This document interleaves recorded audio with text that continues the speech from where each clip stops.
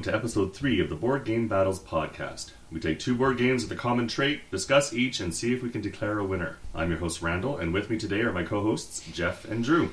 Hello. Hello there.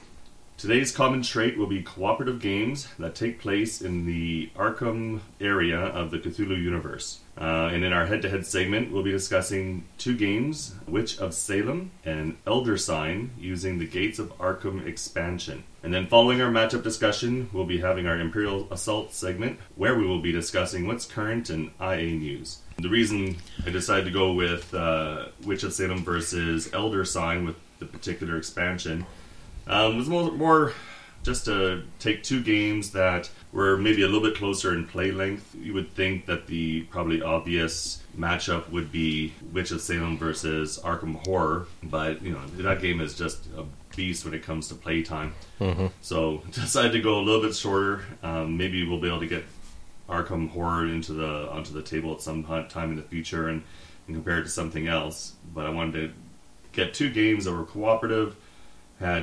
Still had very similar themes, and it is also October, and it's also October. Yeah, so this is October. Halloween's coming up pretty soon, so we get some games in this month that will be fitting with the Halloween theme. So our early Halloween discussion will be these 2 games, and then we'll try to get together and do our next episode right before Halloween, where we might have a couple other games that we're working on getting together, potentially. I'm looking at Fury of Dracula maybe versus Letters from Whitechapel. So look forward to that in the future. But for today, these are our 2 games. And as always, we'll start with the one that was released first, which was Witch of Salem. Came out in 2008. Designer is Michael Reinach, potentially. Sounds good. Sounds good. Yeah. He's done a few games that I'm familiar with. Dracula from 2003, Around the World in 80 Days in 2004, Gone Fishing, Pillars of the Earth, the one based on the Ken Follett novel, Cuba, World Without End, the other Ken Follett game, and Santiago de Cuba. So that's a list of quite a few of the games he's done. So, and he has done a lot more than that. I didn't list all the ones that he's released just in Germany, assuming Germany, but in Europe. So he has quite a large collection of games that he's released. Artist Franz Vohwinkel. In North America, the publisher is Mayfair Games, but it's also published by Yellow and Cosmos as well. It's a cooperative game going by the mechanisms listed here that features dice rolling and set collection, and has a BGG rating of 6.7 that's called from 1.5 thousand reviews. So not, fairly recent. It's a right mid-range game, a little bit higher than the mid, but a decent rating. Looking at going into the discussion of the game, starting out with the rule book. It's a decent rule book. It's nice and fairly short. It only has about 4 pages to it. It's nicely laid out. It's colorful. It keeps gives you a good example of what everything looks like. Has the setup right at the beginning, gives you a nice overview, and then goes into the rules. So there's nothing really. I don't think there's really anything lacking in here. I don't think we ever came to the point where we were saying if we didn't understand how something was working, we couldn't look at the rule book and figure it out. No, it was very easy to find what you needed to find when you came to it. Yeah. Yeah, and really, once you subtract the pictures, you're really only reading 3 pages, not 4. Right. So it's it's short, sweet, and keeps it right to the point. Yeah, I think this was a very simple game to pick up. Exactly.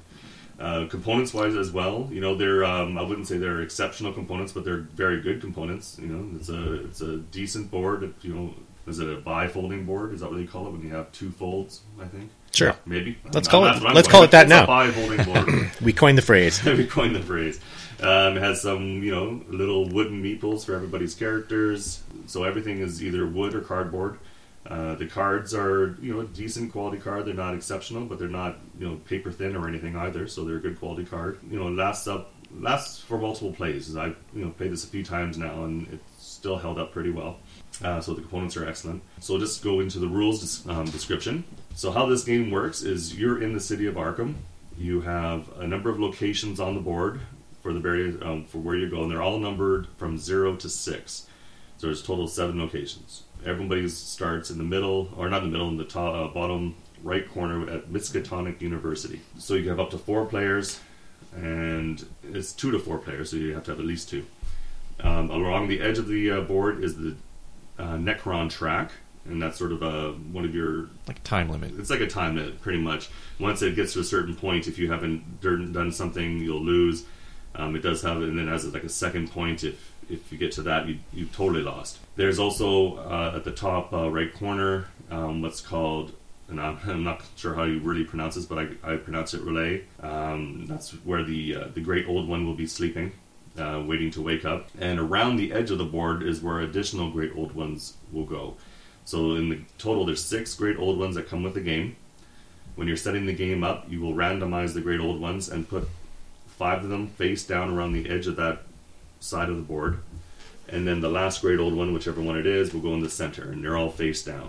And then when you start the game, you'll flip over the first Great Old One, and it just shows you, it's sort of it has a couple different uses for being up there, which we'll get into, but it sort of gives you your first hint as to who the main Great Old One is not. It's not this one. Setting up, again, we have the Necron track. There's a little marker that goes at the beginning of that. There's also a pawn for the Witch of Salem. And this is a game-controlled pawn that will give you aid at certain points in the game, depending if you're in the same space as this pawn.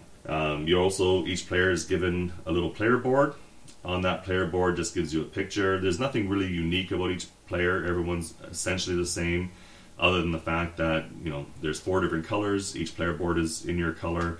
2 of the pawns are male, 2 of the pawns are female, but other than that, there's no difference. On your board is also a little track for sanity. You start with 6 sanity, and as you go down, if you ever get down to 0, you're dead, or insane. Either way, you're out of the game. Also, there's a location on your board to keep track of items that you collect. You can collect up to 3 items, and there's 1 location for an artifact, and you can have up to 1 artifact. Items in this game are what you're using for pretty much doing most of the things that require items. Fighting any creatures that come out require items.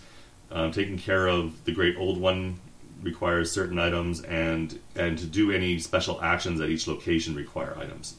The 4 items that will show up, there's the Necronomicon, which is the book, eyeglasses, which is a blue icon. There's a potion, which can be used for restoring sanity.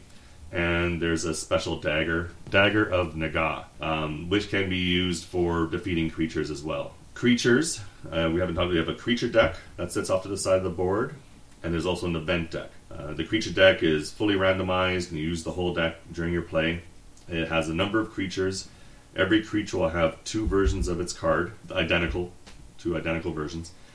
And there's also a Necron card and a Witch of Salem card that all get randomized together. There's an event deck. There's a total of 12 event cards. At the beginning of the game, you randomize it. You take out 4, and you have 8.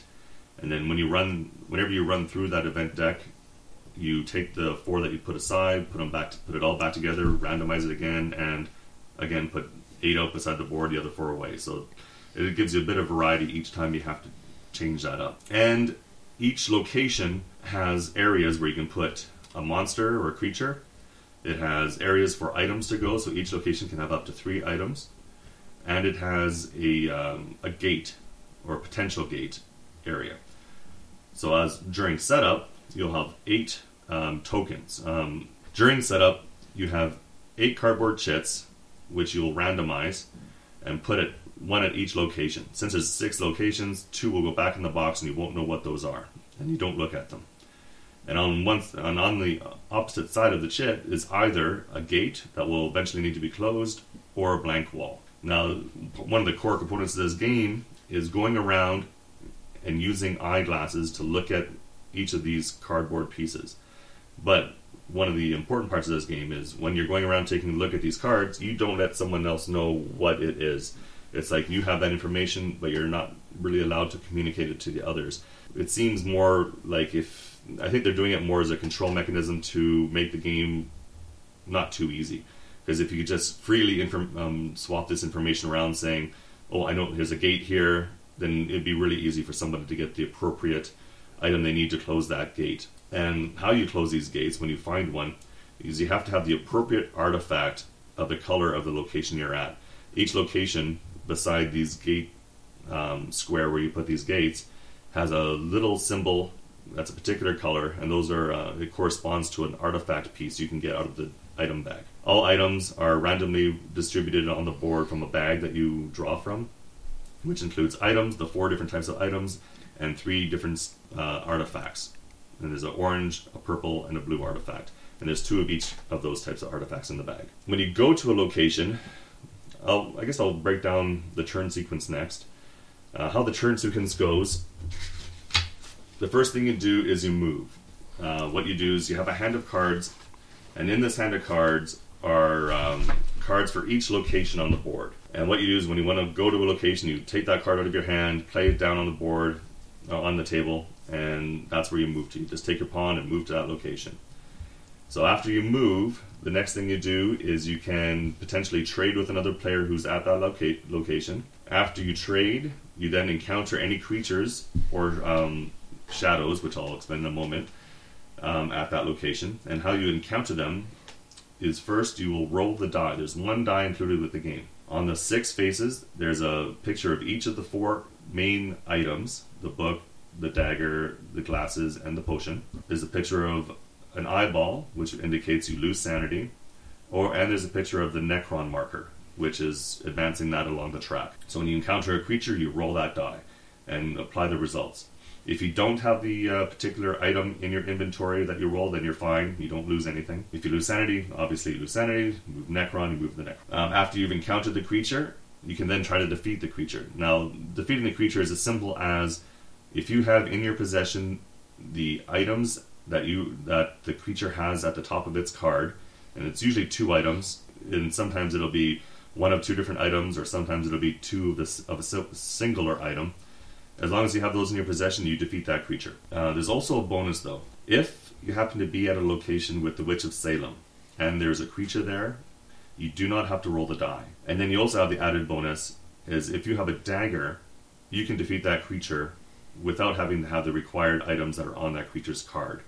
But this is only when you're at the same location as the Witch of Salem. So he gives you a few benefits. He also gives you one other benefit, and that's if you go to use a potion, you would normally only recover 1 sanity, but if you're at his location, you will recover 2. So after you've encountered the creature, you then have the option of using one of your items. So out of your 3, you can use one of them.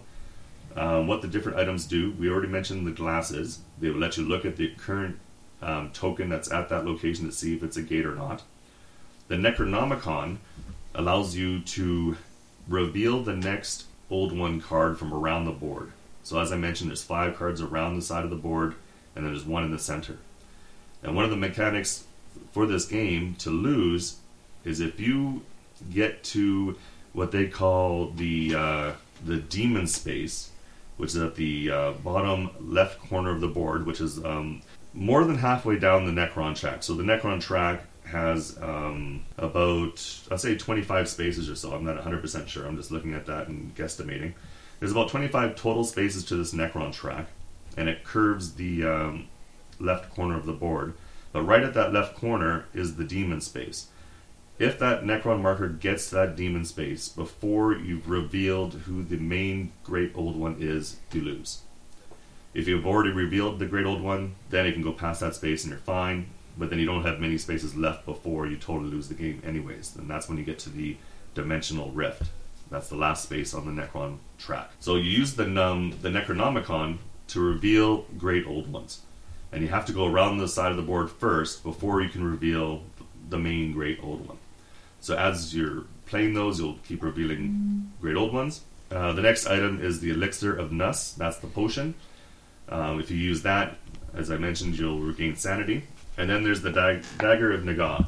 And other than defeating creatures that require the dagger or using it to defeat creatures when you're at the same space as the Witch of Salem, it doesn't have any other special purpose. You don't exhaust it or spend it like you do with other items.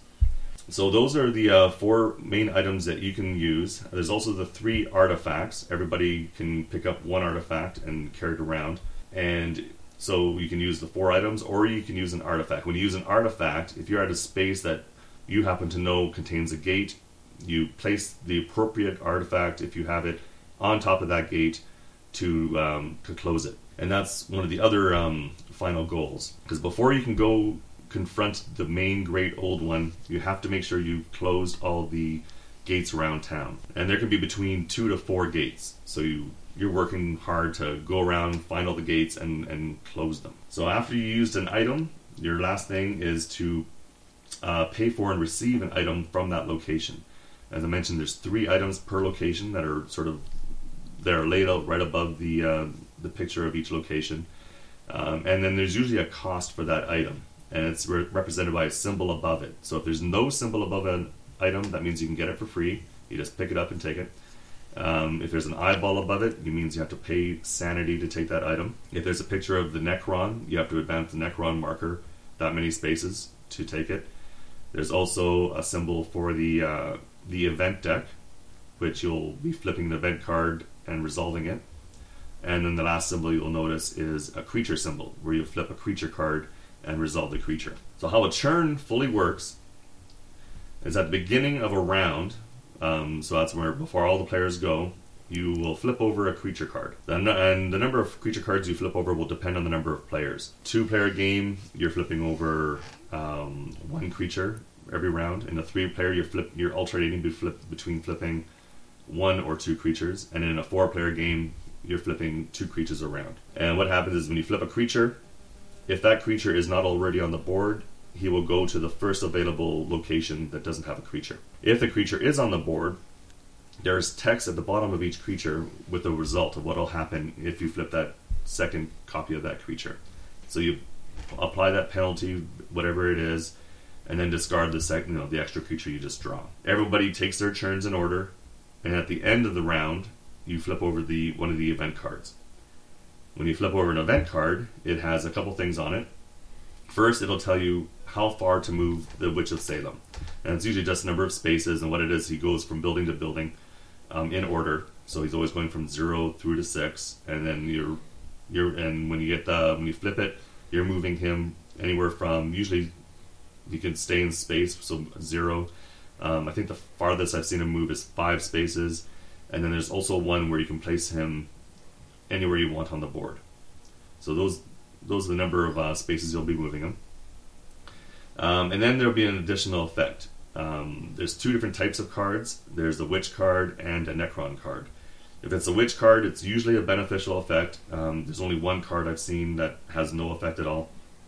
Otherwise, it could be draw some items from the bag and distribute them among yourselves. Or it could also be defeat a creature that's on the board for free. If it's a Necron card, it's quite typically, advance the Necron so many spaces along the track. Once you've done the event card, then you start a whole new round by drawing creatures and going again. Once you get to the point where everyone's fairly confident you've closed all the gates and all the Great Old Ones have been revealed, then you'll want to go and confront the main Great Old One. But before that, I did forget something.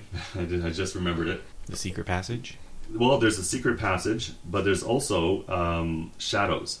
Oh, yes. So one of the event cards will be it'll be one of the Necron event cards. It says to take a Great Old One, the most recently revealed Great Old One, other than the main Great Old One, and take him from around the side of the board and put him at Miskatonic University. When you take a Great Old One from the side and put him there, he's now essentially the same as any creature. You have to defeat him. Each Great Old One has 3 different symbols at the top of their card for what's required to defeat them. And again, it's always items, so you require... Some Great Old Ones have a specific set of items you'll require to defeat them. Some will be 3 of any item, so you have like 1 of 3 different types of items. Cthulhu requires 3 of the same item to defeat him. But you go to Miskatonic University and you treat him just like a regular creature. You roll the die, you confront the creature. If the Witch of Salem happens to be there at the same time, the same rules apply. You don't have to roll the die, and you can use the dagger to defeat him rather than having to have the right symbols. But while a Great Old One is at Miskatonic University as a shadow, there's text at the bottom of each card which will go into effect while he's there. And these can really have, they're all detrimental. They're nothing good. Some worse than others, but it could be as simple as while he's there, Whenever you have to roll the creature die, apply the results twice.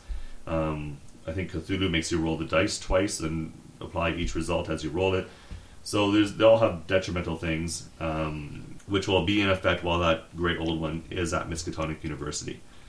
And the other thing is when you reveal the last Great Old One who's in Relay, his text will go into effect as soon as he's revealed while he's up there. So that's going to be an ongoing negative effect as soon as you reveal him. So sometimes you want to kind of wait a little bit before revealing him, just to so you don't have that negative effect happening during the whole game. But going then back to defeating the Great Old One that's in Relay, once you've closed all the gates, somebody has to play their one movement card. It's called the Secret Passage. That's a card that lets you move anywhere in town. Even if you've already played, if you've already played a card for like the hotel, and you want to move back to the hotel without, having that card in your hand, you'd have to use the Secret Passage, which costs you 1 sanity to play, and then once you play it, then you can move to that location. What I have also mentioned is how you get your cards back. My mistake. The way to get all your cards back is to go to Miskatonic University, then you get all your cards back in your hand. So that's how you get the Secret Passage. So the Secret Passage lets you move to any location for a sanity. It's also the only way to get to Relay. It's you play the Secret Passage, pay your sanity, and then you go to Relay. And as long as you have the required items for that Great Old One, you begin suppressing that Great Old One, binding him. And while he's being bound, his effects will no longer be will no longer be affecting the board. Yeah, he'll no longer be affecting the board while you're up there. And then whoever is up there is essentially out of the game until the very last thing that has to happen, which is sealing the rift that's at Miskatonic University. And that just requires an artifact of any color. It doesn't matter which artifact, just one artifact to seal that rift. But the longer you take to seal that rift, whoever's up binding the old one's losing sanity. So each time his turn would come around, he'll lose sanity. If he ever drops to 0, he dies. And then somebody else has to try to go and bind the Great Old One in order for you to finish the game. So that's essentially it. A few different ways you can lose. If you ever drop below, if you ever get to the point where you lost your second last player, so if in a 4-player game, you've lost 3 people, then you can't win, because there always has to be one person binding the Great Old One and one person to seal the gate. So whenever you drop below, down to your last person, you've lost. If the track gets to the various locations and you haven't met those requirements, you've lost. And that's essentially it. That's how you play the game, as broken up as that is. We both we just played it last couple days. I first played with Drew because we couldn't all get together at the same time. We played a couple times, and then yesterday I played it with Jeff. And it's one of those games that when you first start, you seem like you're doing really well. Everything seems to be going fairly smooth, but then it just ramps. It goes fast. That Necron track starts moving really quick, and you're like, "Oh crap! We gotta find what we need. We have to reveal all the Great Old Ones by using books." Did you guys manage to win it all the previous day? No, we did not. No. The first time around, I think wasn't very close. It wasn't a close one at all. No. I can't remember exactly what happened, but we lost a person. One of us went insane, so there's only one of us left, and so we couldn't win. The second time we played, it came down to the end. Like, we were one space away from losing it on the Necron track, and we were just there. We're like, one of us went up to bind the Great Old One, and then the other one was just ready to go and seal the rift. Seal the rift, but then something moved the... Which is exactly what happened to us. Yeah. And it came down to the very last round. There was 3 of us playing in our game, and exactly the same thing. We were right near the end of the track, and we flipped over a Necron card for an event card. And if our turn order had been a little bit different, we would have come up with victory. But we had to go to an event and monster draw. But I said this to Randall yesterday, and I think this is. I think it's true. I haven't obviously talked to the designer, but a difference between Witch of Salem and a game like Elder Sign is that feeling of we're doing well at the beginning. I think is intentional. I think the game is designed to allow you to get out, start acquiring some items, feel like you're doing good, and then slowly crush you near the end. Yeah, I agree with you. Give the players a chance. Whereas Elder Sign is just a meat grinder from Right from the word start. go. Yeah. Yeah, absolutely. So I don't know if that's necessarily tied into the target play audience for this. I think this is ages 12 and older. So I think they probably don't want to be crushing small children's hopes and dreams. But well, being in the whole Cthulhu universe too, yeah, I guess 12 and older is more for content because it's it's all about insanity and creatures and demons. So I guess they don't want to really aim it towards the younger audience. Well, yeah, they did remove things like cultists and other humans to battle in this one for the lower age groups. I think it's not as violent as it's perceived with the other. Yeah, that cultists do show up games. in the creature deck, but they're again all they are cards. There's no miniatures for any of the creatures on the board like they do with a lot of Fantasy Flight ones. So you're just flipping cards. You might have a picture that the artwork was fairly well done in this game. Like it's I mean, were nicely illustrated. Yeah, I've seen better H.P. Lovecraft artwork, but there's absolutely nothing wrong with this. Like I thought it, the artwork on the board and the cards, was well integrated. It was, I thought it was quite good. One thing I did mention during the rules breakdown, the whole thing about closing the gates. So we're not allowed to. You can look at a peek at a gate, but you can't tell anybody what the gate is. If you happen to go to the end and seal the great old one, and then bind the great old one and then seal the last gate. If you made any mistakes on closing those gates, you lose the game as well. So you might think you've won, then you flip over all the gates and realize, we sealed a wall, or we missed a gate, then you lose. Which can make it really difficult. That's the one mechanic that I was a little... I understand it from a game design point that you have to make it a little more challenging by not being able to communicate that you found a portal or no portal. But from the cooperative gameplay sense, it was a little hard to swallow that you couldn't share information about, guys, there's a portal here that needs to be closed. Well, especially when there are ways to communicate that non-verbally. Exactly. Yeah, there's always a little bit of workarounds, like you looked at that portal, and then you take off from it, and you don't pick, you don't go back to it. Yeah. You sort of ignore it. Then you think, okay, well that guy's not really doing anything about that tile, so maybe I don't have to worry about it then. So I'll just ignore it. Yeah. Yeah, that was. I think that's exactly what happened in our game. Was I had the blue artifact. I was able to look at both of them and then completely ignored them. Yeah. And that sends a pretty clear message to Randall that Drew's not doing anything about those. So I'm not going to worry about them either. Yeah. But the other thing is too is when you're at locations together, you're able to trade items but not information. Not information. Not information, and I didn't mention not artifacts. So when you're trading, you can trade an item, but you can't trade an artifact. You're stuck with an artifact. You can pick up a new artifact and I guess get rid of your old artifact, but you can't trade artifacts. Yeah. But I agree with Jeff. I think that was the one mechanism in this game that I don't know really didn't. Didn't fit with the cooperative gameplay sense, right? It wasn't really thematic, I guess. Yeah, but it made sense. The game would have been way too easy. Yeah, the other way around. But I think they could have done something to make it a little bit harder. But I could maybe understand because you're not playing like modern times. Like you're kind of playing in an old. They don't have cell phones, you mean? No cell phones, exactly. So I can understand maybe not sharing information while you're not together. But if you are in a position where you can trade, you could say. Both look at that gate who are in the location at the time that someone uses the glasses or something along those lines. Yeah, there you go. If you're both at a location when you look at it, maybe you can both look at it. Or maybe trade information on one particular gate. Maybe you don't have enough time to tell everyone what all the gates you've looked at, but hey, this one particular one, I could say this. So maybe you could do something like that.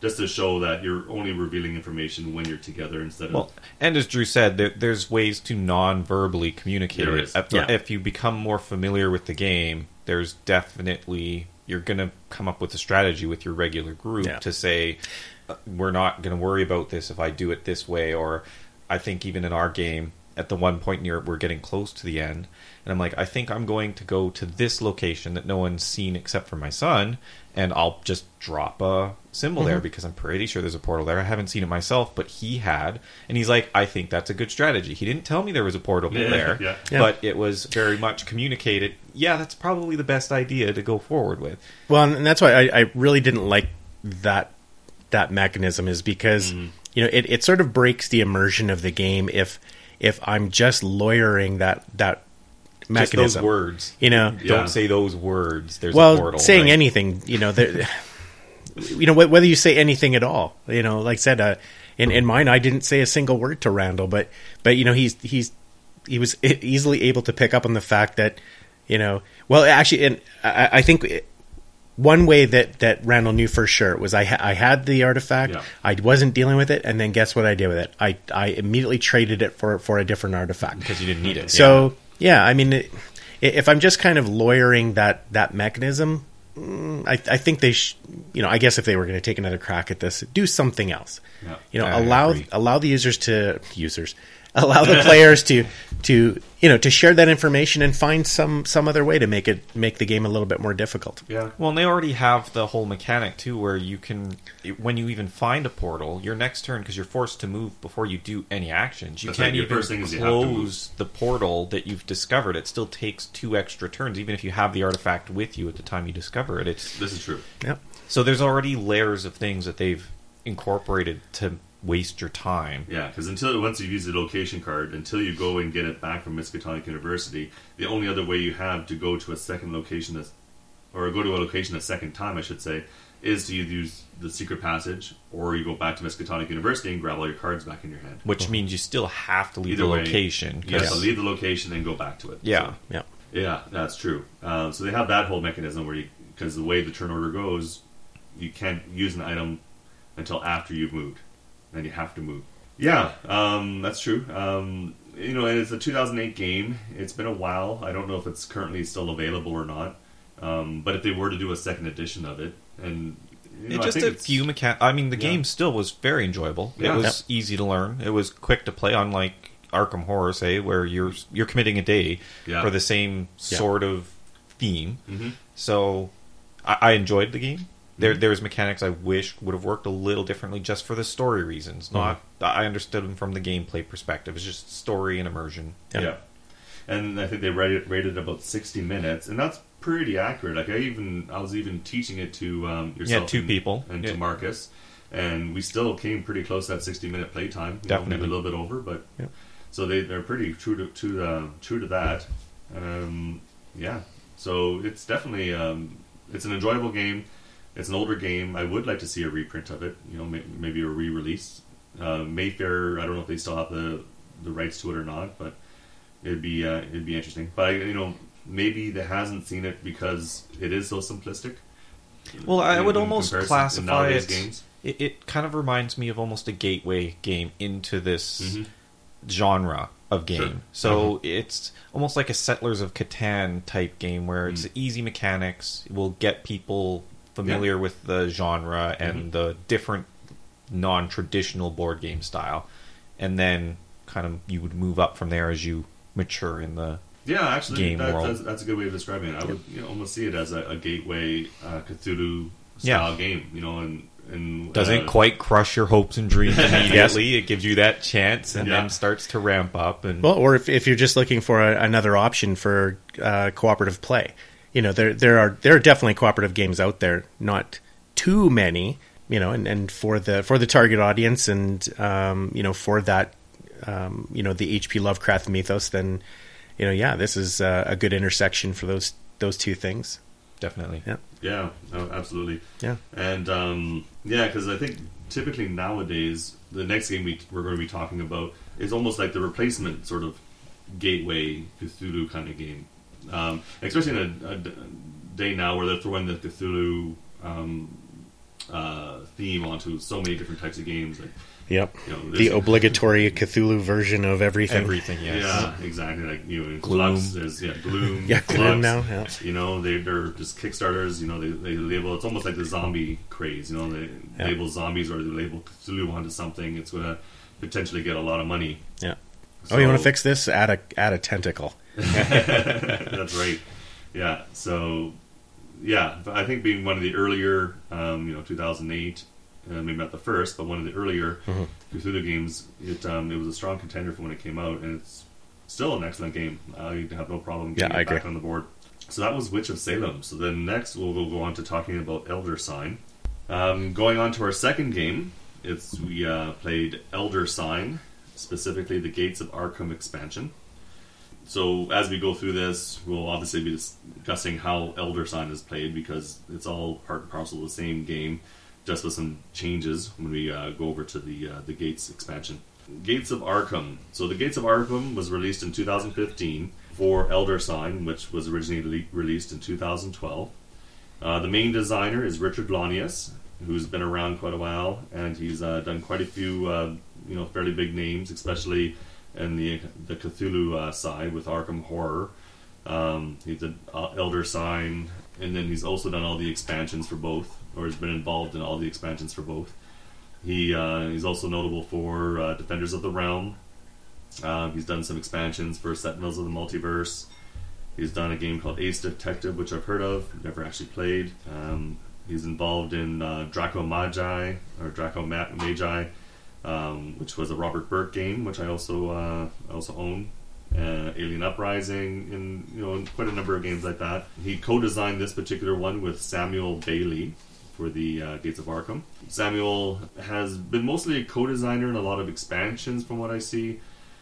He was, looked like lead designer on some of the Talisman expansions, but he was also a co-designer on like Forbidden Stars. He was involved in the Return to Hoth expansion for Imperial Assault.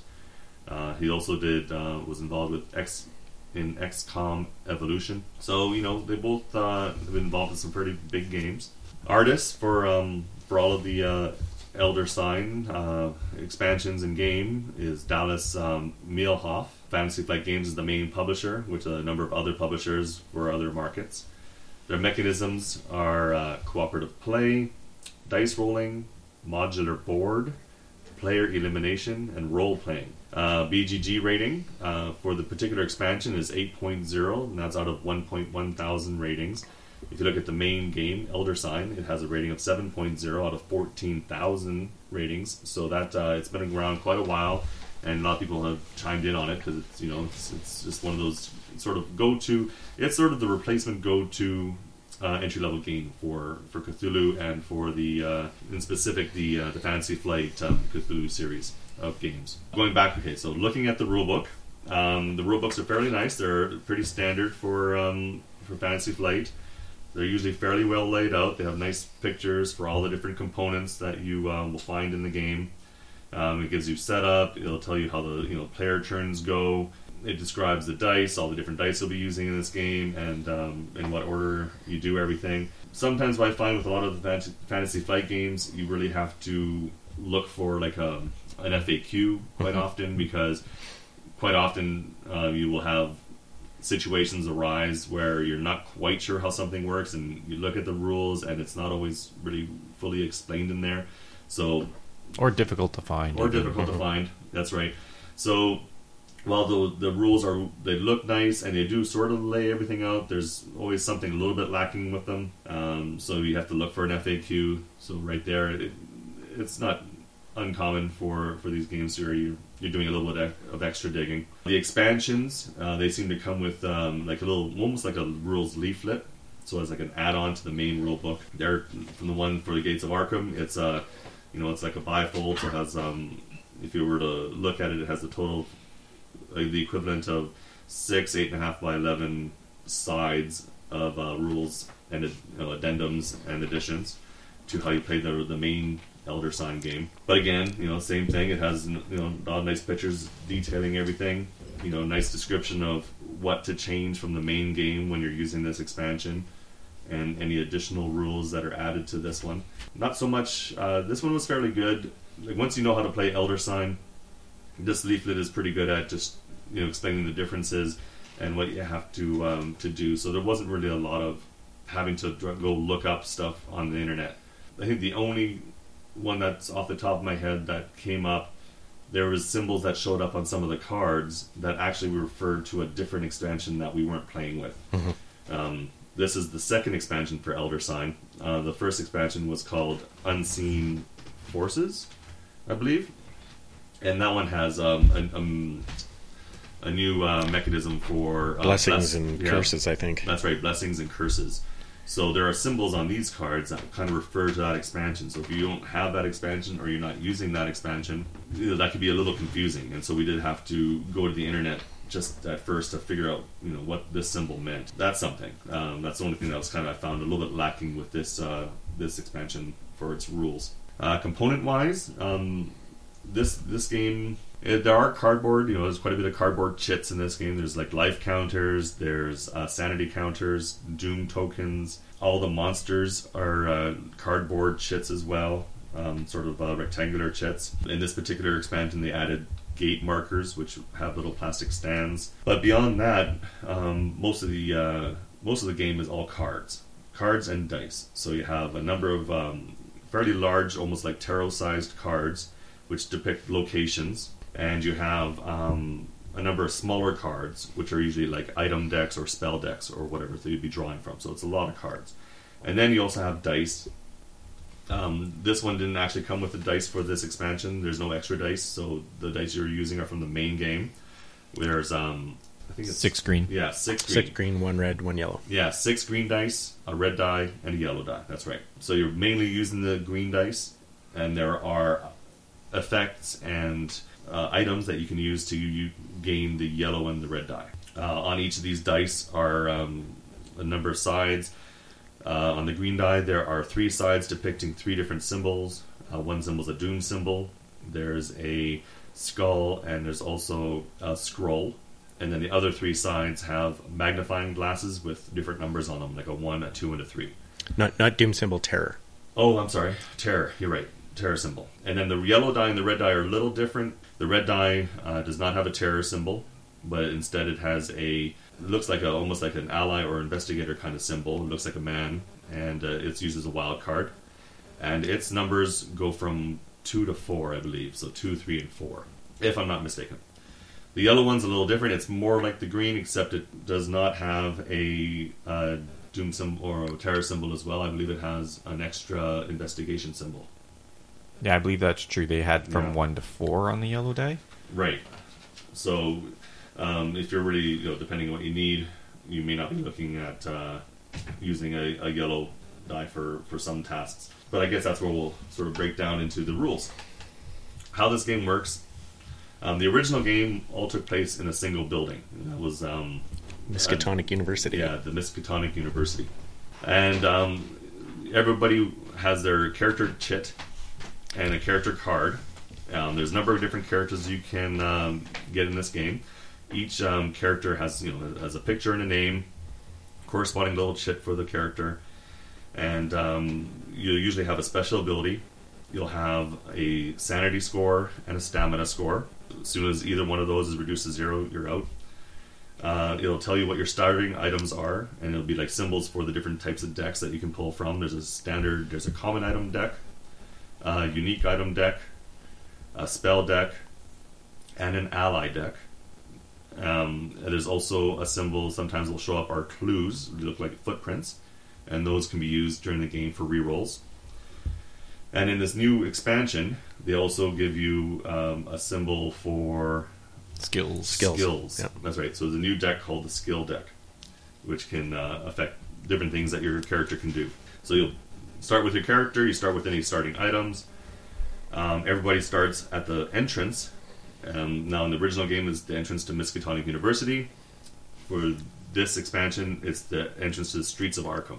Because in this one, you're actually going around in the middle of the streets, going to different locations to do the same thing as you're doing in the main game. And how that works is you pull out cards. The locations are all these big tarot-sized cards. Every time you set up the board, you're going to flip over 6 cards. In the main game, you're flipping over 6 different rooms you're going to go to. Each card has a number of challenges on it. And those challenges are ones that you're trying to complete using the dice. Typically the 6 green dice. You roll a die when you're at a location, try to get a matching symbol to complete one of the challenges, put that die on that symbol, take the rest of your die, roll again, and continue that until you've completed all the different challenges at that location. Now, the way this works is if you don't get anything you need to complete a challenge, you can re-roll. If you have a clue, you can spend that clue to re-roll any or all of your dice. Otherwise, if you don't and you want to do a re-roll, you have to lose a die. So you take one die away, take the rest of your dice and roll them again. And you keep doing this until you either totally failed to complete that location, or you've passed that location. At the bottom of each card are rewards or penalties. Exactly. The reward, if you happen to finish that location, you take that reward. It could be getting more cards. It could be getting a special elder sign. And the elder signs are what you're going to be using to defeat the Great Old One. I haven't mentioned the Great Old One yet. Each game, you're going to be working towards taking care of the Great Old One. There's a number of Great Old Ones that come with the original game, and then this new expansion give you 4 additional ones. And they typically require between 10 to 15 of these Elder Sign tokens to defeat. So every time you get an Elder Sign token, you throw it on the Great Old One, and then you're one step closer to defeating him. Each Great Old One also has what's called a Doom Track. And so there's between anywhere from 8 to 12 or so locations, spots on this Doom Track. And the Doom Track can have different symbols. Sometimes it'll just have a symbol for the Doom Track, so you put a marker over top of it and nothing happens. There's a symbol for generating monsters, so if you cover up one of those, you have to go into the monster cup, pull out a monster and place it somewhere on the board or on one of the locations. There's also on this new version a symbol for opening gates, which we'll discuss in a moment. And that's essentially it. So your goal is either to defeat the Great Old One by getting enough Elder Signs on him to meet his requirements, or the Great Old One's Doom Track will fill up, and at that point, you're trying to defeat the Great Old One. The Great Old One has a number of symbols that you're trying to roll on the dice, and everybody is on his card at the same time, taking their turns trying to defeat him. And then every time the clock, which I haven't described yet, hits midnight, he attacks, and then you have to suffer whatever penalty that entails. So the other thing that I just mentioned was the clock. The clock is a timekeeper. After everyone's turn, it has it looks like a standard clock. It starts at midnight. After whenever a person takes a turn, you advance a quarter of an hour, and every time it hits midnight, something happens. Usually, it's a Mythos card it's always a Mythos card that you flip up and read its text out and perform whatever it says. There's usually an immediate effect with a Mythos card, and then there's usually a lasting effect for that day until the clock hits midnight again. So how the game is working is you're going from location to location, trying to defeat it, close that location, and getting its rewards so you can try to defeat the Great Old One or gain additional items or clues to help you in the game. Everyone's working together. When you go into a location, if you're the only one there, you're trying to work on it by yourself. You're rolling dice. There is a mechanism for holding on to a die to help help finish one of the challenges on that card. But essentially, you're just re-rolling dice. It's almost like I'm not saying a Yahtzee mechanic, but it's it's a re-roll and auto re-roll. Similar, yeah. Except you're dropping dice every time you fail. Every time you fail, and you have to re-roll. And you don't have a clue. You're dropping dice. There's 6 main locations on the board, and there's also other world locations that can come up. In the original game, it was just a special location that would get opened up whenever you completed a certain location card. It could be a penalty, or sometimes it could also be under the reward side, where an otherworld portal would open up, and you'd have to go to that card to close it. In the expansion for Gates of Arkham, otherworld cards were a little different. They only show up if you have to open up a gate, like either through the Doom Track or for some other reason. And when you open up a gate, you take the 2 corresponding gate tokens, and there's a total of 6, 2 yellow, 2 red, and 2 blue. You take one of the sets, you take a otherworld location, put it face down on the board, put 1 token on the card on the Otherworld card and the other token on a location of your choice that's already on the board. What that does is that seals off that location. You can't go to that location until you've dealt with that Otherworld card. Once you've dealt with that Otherworld card, if you're successful, you take the gates off and you put a seal token on the location showing that another gate cannot open there. Another thing that's a bit different from the original Elder Sign game, in the original Elder Sign you took 6 location cards and put them on the board, on the table I should say, and they're all face up, so you know exactly what you're getting into. In Gates of Arkham, you're putting the initial 3 locations face up, but then you put 3 more locations face down. And on the back of each card, it's a little different. They have colors indicating how difficult the location is, green, yellow, or red. And there's also some text. So when you go to that location, you have the option usually of dealing with whatever the text says. So it could be pay so many trophies to gain sanity or to gain an item or whatever.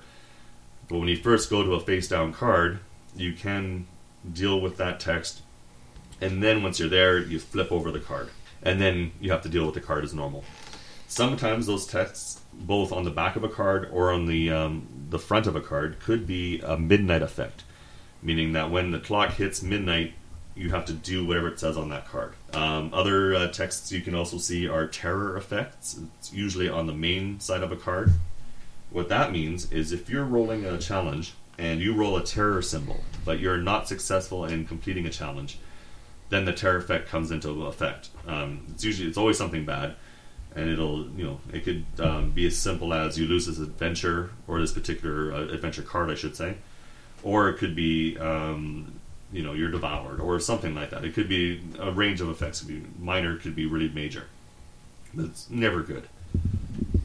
So what we haven't talked about are trophies. So whenever you complete a location card or you defeat a monster, they become the investigator's trophy. They'll have a number on them. Locations will have a number usually between 1 and 3. Similar with monsters, they will typically have a number between 1 and 3. Way monsters sort of come into effect. What will happen is on some locations, if you fail it, it'll generate a monster, or as I mentioned before, on the Doom track, there are symbols for monsters which will make you pull out monsters. When you're pulling a monster out, it'll go to the first location that's face up that has a little area on it for a monster, and it'll be like a white outlined area that indicates that a monster would go there if one shows up. If there's none of those areas or they're all full, then you'll take that monster and apply it to any card, face up or face down. If it's a face up card, it'll go to the end of the challenges that are on that card, meaning it's an extra challenge that has to be defeated. If it's a face down card, in this case with the Gates of Arkham, you just put it on the back of that card, so that just means that there's a monster at that location. When you go to that location, you flip it over, that monster's there. Other symbols that you will see on these cards and on monsters are symbols for locking dice. What this means is whenever one of those shows up, you take the appropriate colored die and stick it right on there, and it's not available to anybody until that challenge, whether it be the monster or that complete location card, is complete. And then at that point, that die becomes available to the general pool again. Also, in this particular expansion are event cards. So there are the Mythos cards, which always happen at midnight. No matter what version of Elder Sign you're playing, there's some type of Mythos deck. But on this particular version, there are these event cards.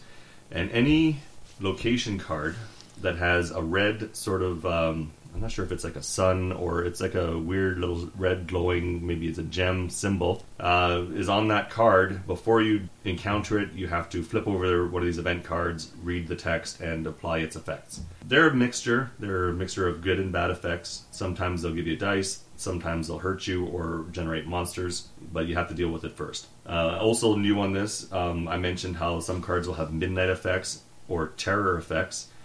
In this version, there's also entry effects. So if you flip over a card and it says there's an entry effect, you have to apply that first before dealing with the card. And it could be, lose a stamina while you come to this location. or something worse. So that's the event cards. There are also Mythos cards that'll cause even locations that don't have the event symbol to become ones that you have to deal with event cards at as well. I think that's most of it. There's one other thing I missed: memberships. In this particular expansion, they've included 2 gangs and membership cards for those gangs. There's the Sheldon Gang, and there's also the Order of the Silver Twilight. Now, how these come into play, you can get these memberships typically from cards. There'll be a card you'll draw that says, discard this card to become a member of the Sheldon Gang, or the other one. There might be other ways as well, but that's the only one I've seen so far. And when you go into a location, sometimes you'll see that gang's symbol. And if you're a member of that gang, that it's typically what will happen is there'll be one challenge at that location that'll be taken care of as long as you're a member of that gang and you don't have to roll dice for it. And also, quite often, there'll be special rewards. If you complete that location and you're a member of the appropriate gang, there'll be an additional reward you can get just for being a member of that gang. But things can also happen to you that are bad if you're a member of one gang or the other. So you go to a location and you're not a member of the right gang, it could hurt you. Or you draw certain cards and it'll say that if you're a member of this gang, something bad will happen. But, it's a bit of good and bad, just like anything in these games. There's good things that'll happen and bad things. Other than that, I think I've now covered pretty much everything. At the Street of Arkham entrance card, there are a number of actions you can take before you even go to a location. It's as similar as in the original Elder Sign. In the original Elder Sign, you were at the entrance of the museum, and there was a list of different actions you can take by spending trophies. So cards that you've completed or monsters you've defeated are all trophies, and you can add those together to pay for these special effects. Now, they made it a bit simpler in this expansion. In the original game, you could heal yourself fully. You could also pay to get an Elder Sign if you had enough trophies to add to the Great Old One. In the Streets of Arkham entrance card, it's a lot simpler. Your choices are, it's always spending 2 trophies. You spend 2 trophies to flip over an upside down card, or like a card that hasn't been flipped yet. You can spend 2 trophies to change out a card as long as it doesn't have something on it, like a monster or an investigator or something else like a gate. As long as it's a clean card, you can change it out for the next card in the stack. Or you can spend 2 trophies to gain 1 stamina and 1 skill point. Sanity point. So you can spend 2 points to gain 1 sanity and 1 stamina. Those are the things you can do. One thing that did change in this version is after you spent those 2 points, those 2 trophies, to gain one of those, you can still move to another location and encounter it.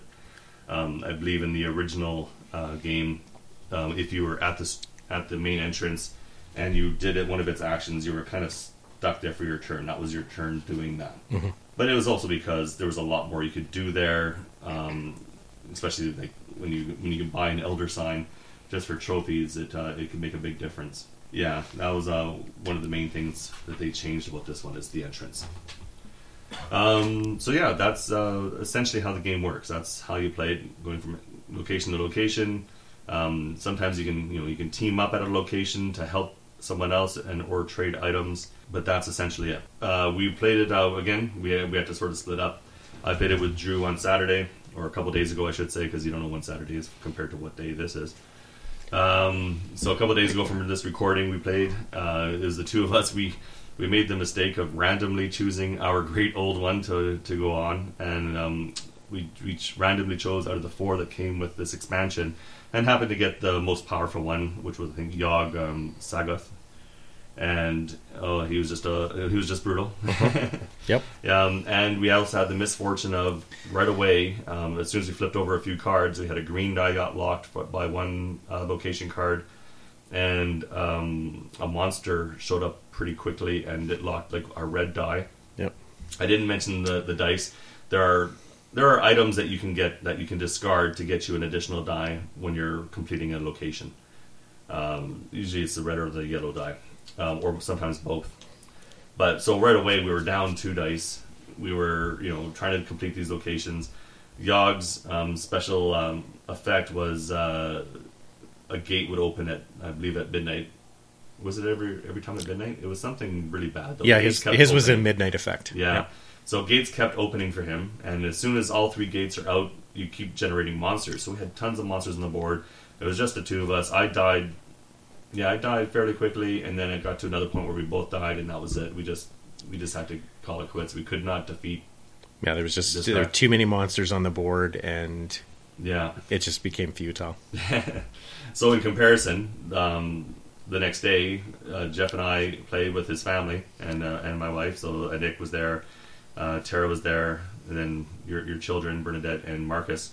And actually Bernadette wasn't there. It was just Marcus. But the 5 of us were playing, and we actively chose to go against the easiest one that came out of this module, which was the 10-pointer. And I'm not even going to attempt to pronounce his name. It's impossible. But it was still, wasn't an easy game. We got to the point where the Doom track fully filled up. And so what happens when a Doom track fully fills up?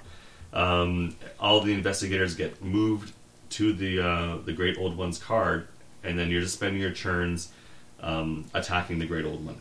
And every time you successfully attack the Great Old One, you take a counter off the Doom track. And if you happen to totally clear off the Doom track before he kills everybody, you win.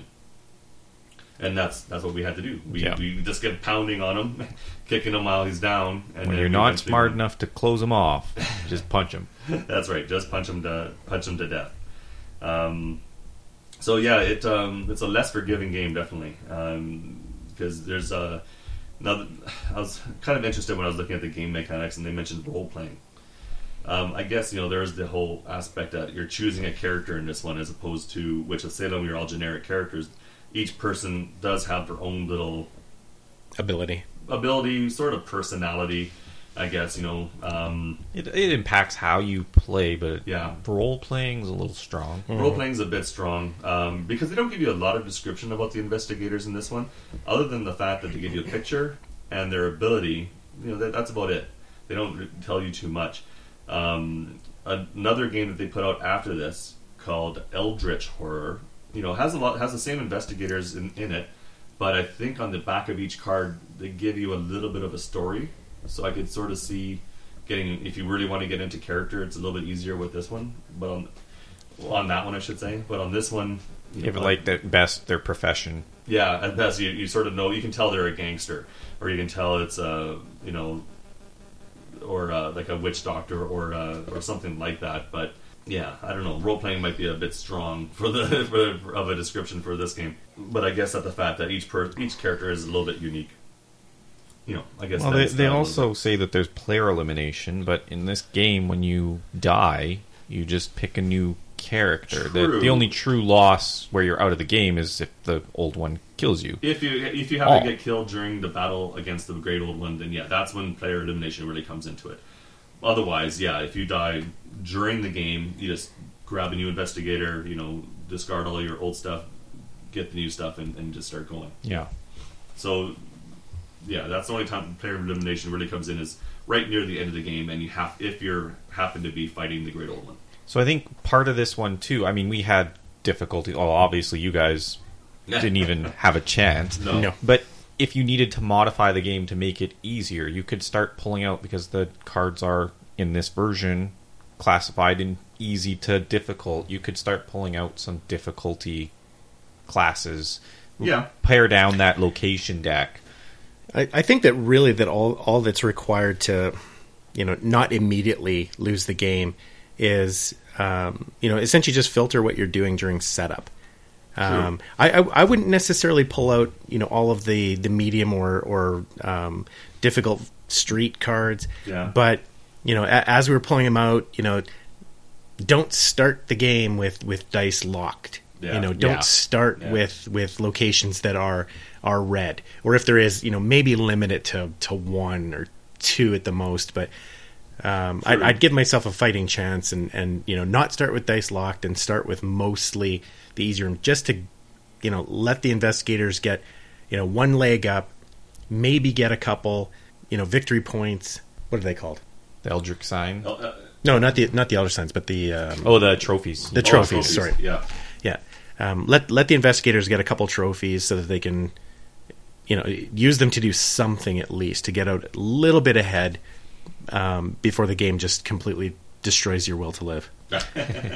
Yeah, and that was one thing too. Well, like in Jeff and mine's game, when you do the random setup, you do it under the table a bit because you're not supposed to see what's coming out when you first flipping over cards in this version, because the backs and the fronts all have something on them. So I flipped out 3 face-up cards and then 3 face-down, and the 3 face-down were all like red difficulty cards.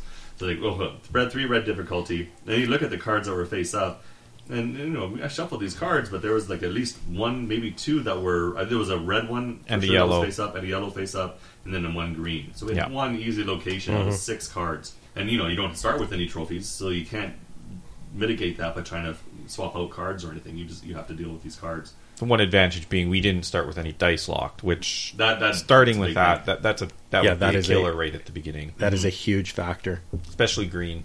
I mean, you lose one of your base 6 dice. Yeah, and especially some of those hard cards. You look at them and you need almost every single die to be exactly what you need it to be.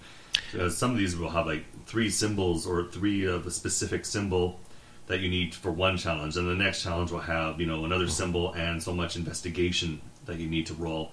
So like you have 6 dice, you need every single die in order to complete that. Yeah, and that actually did come up in our game. Yeah, I moved directly to one of these street locations, flipped the card, and immediately recognized that there was no way on 5 green dice to roll the combinations required in order to beat that location. So it was instantaneous loss. And if you don't have the yellow and the red to help, then you're screwed. Yeah. I guess the other thing one can do is we chose at least to start investigators at random as well.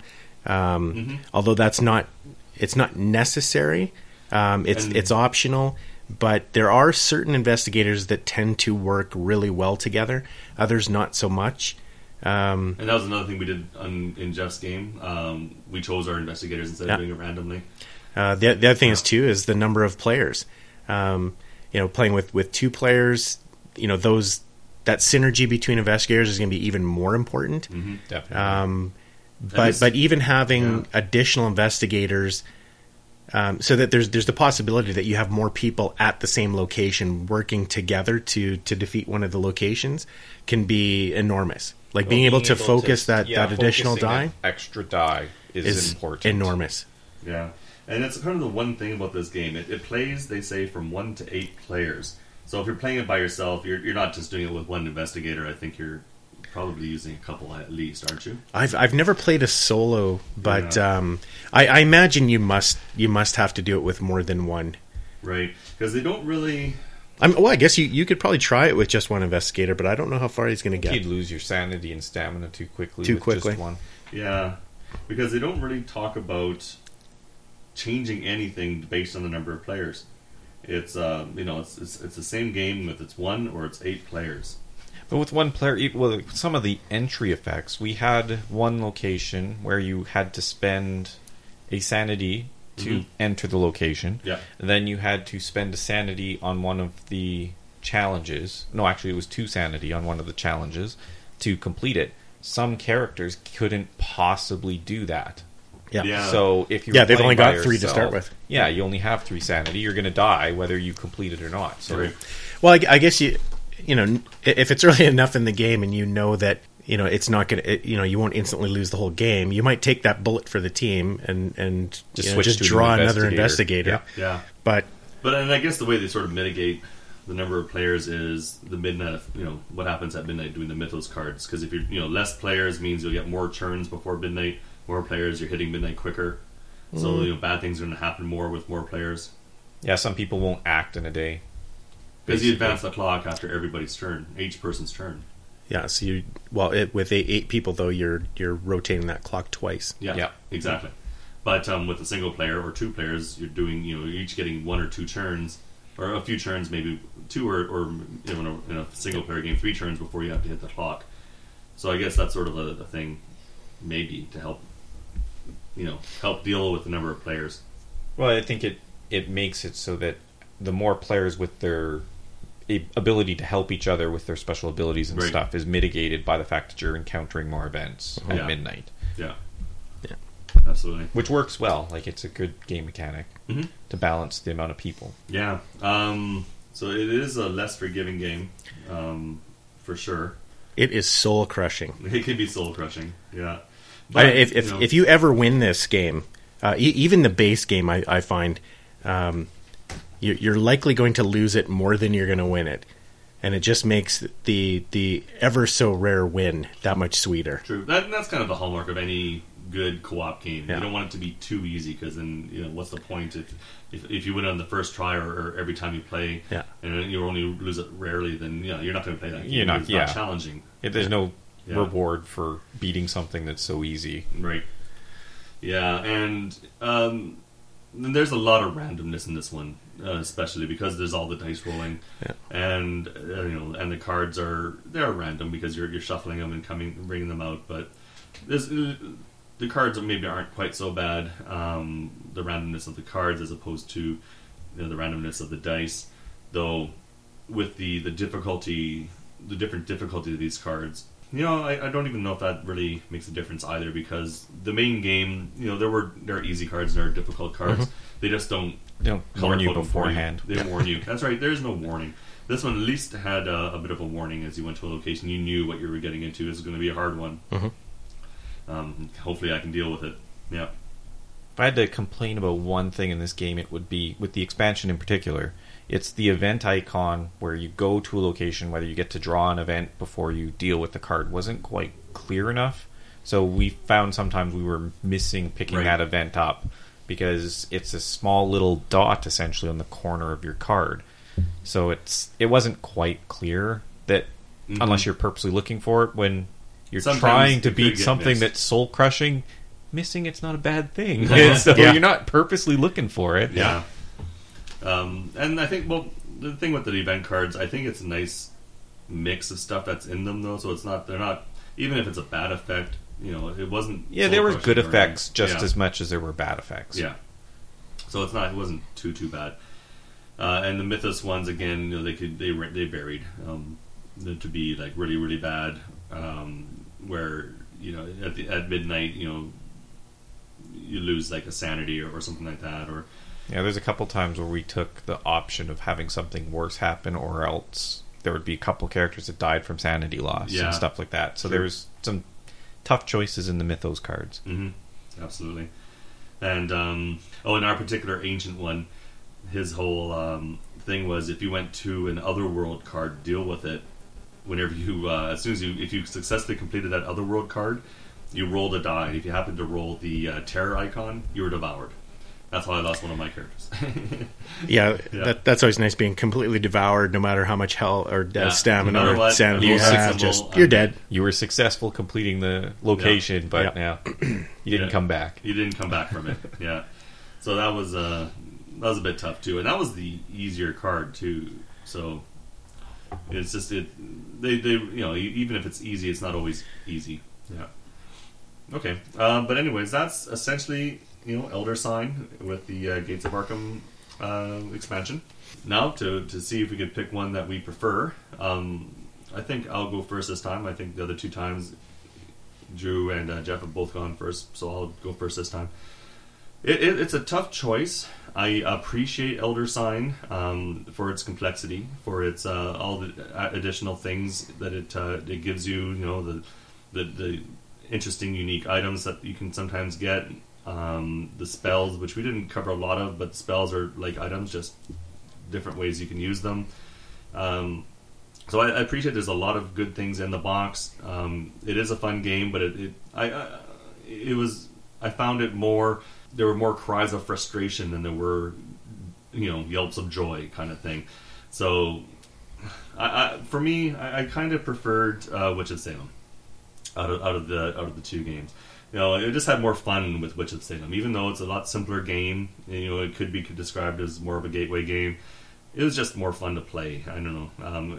You lose some of the, I guess maybe some of the theme with having generic investigators running around the board, but it almost didn't matter. Just there was a little bit more strategy involved in what you're doing, where everyone was going and trying to complete. So for me, I think my preference out of the two is Witch of Salem. For me, again, it was tough for me to choose between these, but I think in the end, Witches of Salem, their game mechanics that they did for balance that cut away from the story makes me go more towards Elder Signs. Elder Signs is the tougher game, and with Cthulhu, I think that's kind of what you want. You want that horror. You want to know that you can be destroyed with the misstep and stuff, and it's truly cooperative in that you are helping each other. If you figure something out, you're not holding the information back. But it really does just come down to me to the thematic. The gameplay for both is, I like them both a lot. So, no, that's a good point. Drew? As much as I've kind of ripped into Elder Sign pretty harshly, I don't know whether it would surprise anyone or not, but I think that ultimately ends up being the one I favor out of this. I think the Cthulhu theme comes through a bit stronger. It's not as time consuming as playing an Arkham Horror or Eldritch Horror. You can, in the amount of time that it would take to play one of those games, you could get in a few of these, depending on of course the number of players. But there's enough variation in each one of the expansions and even in the main box that although mechanically the game's going to play the same, you're going to see a lot of variation in the investigators and the locations that you're going to. So each game seems to be a little bit different. The replayability is I think more present with that game, and ultimately I think it is that that soul crushingness about the game that keeps me coming back. It's Cthulhu. It's it's probably just a personality type, but I'm the kind of person where as the losses mounted and I became more frustrated, I am more determined to win that game. And that's fair. I'd lose family, friend, and all my finances to get one win out of that bloody game. So, but yeah, it's I think it's an enjoyable game, period, and just for those other factors. I think with Witch of Salem, I would probably squeak out a win fairly soon, and it would be pleasant, but it wouldn't be as rewarding as playing something really hard and getting that win. Okay. No, that's fair. So, and I do enjoy Elder Sign. So I think there we have it. It's 2-1. Elder Sign is definitely the winner of this show. And I do enjoy Elder Sign. I'll continue to play it. Even if it is soul crushing at times, I'll play the game. It's fun. It's just one of those games. It just sometimes the dice. I don't always like dice. And there you go. But dice, actually, I shouldn't say that. Dice don't like me. That is exactly the way to phrase that. That's right. Okay, so then now we're going to move on to our Imperial Assault segment. Since our last talk, when it was Drew and I, there's been a few new articles that have come out. Right after I released the last episode, boom, they come out with the discussion, the article by that Team Covenant person whose name I do not remember. What's that? Zach Bunn. Zach Bunn, that's right. On his discussion on the Rebels. And then following that, since then, there's been another preview for Jabba's realm to do with the scoundrels, with the the scoundrels, and the troops that are available in it, in the article about the Savage article. Mm-hmm. And then his last article, Zach Bunn's last article, came out to talk about the mercenaries. So there was, there's been quite a bit that's come out.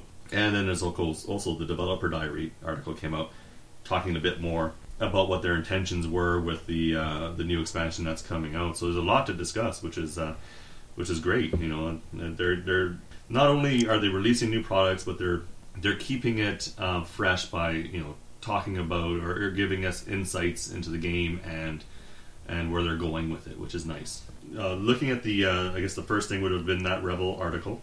I didn't like it as much as this Imperial article. Maybe I didn't find things as illuminating. I did start out playing Imperials myself, and then I'm sort of moved to the Rebels, and then I did quite a bit with the Rebels after that. So maybe it's because of the playing with the Rebels a lot. I didn't find it quite as well. I think it's more that it's old information. There's not much new there. Yeah, Everyone knows Gideon, 3PO. They're pretty staple of any rebel and mercenary list at this point in time. Cheap, you bring them in to give you focus, and that's not new. Yeah, no, that's true. And then and of course he brings up the Zelo technique again. Yeah, I was a little bit surprised about that. You're only a couple articles in, and I'm seeing this talked about again. Yeah. So it's because it's such a low cost. It is such a boost to the Imperial side. Oh yeah, and I can appreciate that. But it shouldn't have been you've talked got about in your Rebel list. So many cards and so much new stuff coming out that you can't talk about a different card. True. Yeah. Mm-hmm. So yeah. Well, and the entire article is really old cards. It's like Rebel High Command. We've had that for a long time. Davith, he came out with Bespin. We're familiar with his abilities and what he can do at this point. So, and he didn't really touch on how impacted the Rebels are becoming with the new content, with their mostly defensive white dice, and how a lot of forces that are coming out now are removing the dodge as a ability because they can surge to remove dodge and or cause rerolls. Yeah. Exactly. Well, the only time I think he's kind of gone down that road is with the As You Wish article, where he talks about the mercenaries, and the comment I think is made in there that the mercenaries were not sort of a formidable force, and that the new content that's coming out now is sort of shifting that way to really make mercenaries a force to be reckoned with, but. I think it's at the cost of the rebel side. No, I completely agree with you. I think that's exactly where it's coming from. And I love the fact that mercenaries are becoming viable in many different ways. Yeah, they were so difficult. But it seems they're boosting the Imperial, which, if you look at regional championships and stuff in the past year, have pretty much dominated the championships. So it seems odd to me that the developers are moving in a way to punish a list that was kind of second place in the overall meta of the game. Right. I understand bringing up mercenaries. I want to see more mercenaries. I want to see competitive lists for all three factions, and not minimizing the special abilities of one to make another one better. Yeah, and then so he sort of goes on and gives he talks about the common cards, which again we just discussed, and then he goes on to talk about here's a couple rebel force. There's a force list, and here's like another like command deck for it, and then another list that just uses troopers. But again, we've definitely seen better lists out there. He's trying to shoehorn in some of the older things to say, hey, these are still viable, like the elite rebel saboteurs in his force list. There are definitely better things you can take than those to round out that list. I believe you were mentioning, dropping those to get take Jin and an elite smuggler. Yeah, an alliance smuggler. Which I mean, a lot of people don't like Jin for some reason. I've had amazing success with her in tournament play. So I've never had rebel saboteurs. They've gained a reputation for being a powerful unit, so people will focus on them and kill them quickly. But I just don't see their value because I can get two units that can hit almost as hard, that give me an extra activation, right, and are slightly more survivable. Yeah, true. Because when I take a look at the elite Sabs, 7 points, you get +3 accuracy to begin with. It's a red-yellow, so you're not getting a huge amount of accuracy. No, they're close range. They're close range. They can, with the elite, you get the priority target, and you can overload. You can trigger the same surge. Same surge twice. But again, there's surges. You get like blast 1 and pierce 2 and stun. So if you're playing against an Imperial person and they're using Zelo, and I guess that's why he keeps bringing up Zelo technique. Yep. You're taking out a lot of pierce out of the list, which is really detrimental, really hard on the rebels. The one thing that the Sabs have that you can't get a lot of in a rebel list is that they are heavy weapons. Sure. And with a lot of the spy changes in Bespin, well, I shouldn't say changes, but the cards that they've given to spies for command decks, they do work well with like Leia or Mern Rin, those types of people. So there's some benefits to having them, but just I didn't see it in the list that he created. Yeah, because he was specifically creating a force user list, and he had Sabs in there. But I almost want to have them in a spy list. If I'm doing my Rebel spy list, I think they almost fit better in that, because then you're using cards to get rid of command cards based on the number of spy units you have out there. So then they help add with something like that, I think, a bit better than they do with a Force user list. Yeah, where you can add, well, even if you want synergy, I don't agree with putting all of the Force users, but if you put in some of the original, I forget her name, sorry, at the moment, the Dahlia? purple Dahlia, Yeah. thank you. If you include Dahlia in the list, there's synergy there. Yeah. I don't think it's a strong list. No. But if you're making a Force user list, the Rebel Sabs don't add anything to it, in my opinion. All they do is they give you, well, I guess with that, it's almost a combination of Force user and spy. But was he using any cards in here? He did have Calm Disruption. So I guess he was sort of combining them to make a bit of a Force user and spy deck. But I know I almost prefer, if I'm doing, I'd rather prefer to do like a straight spy deck with Leia and Davith, and then sort of drop Luke. I know how powerful Luke and Leia can be together, but if I want to go strictly spies, I'll sort of drop Luke.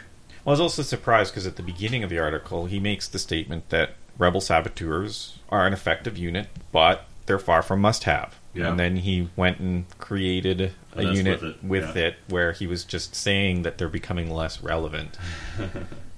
And then he goes on to his strength and numbers list, which is really heavily reliant on the elite Rebel Troopers.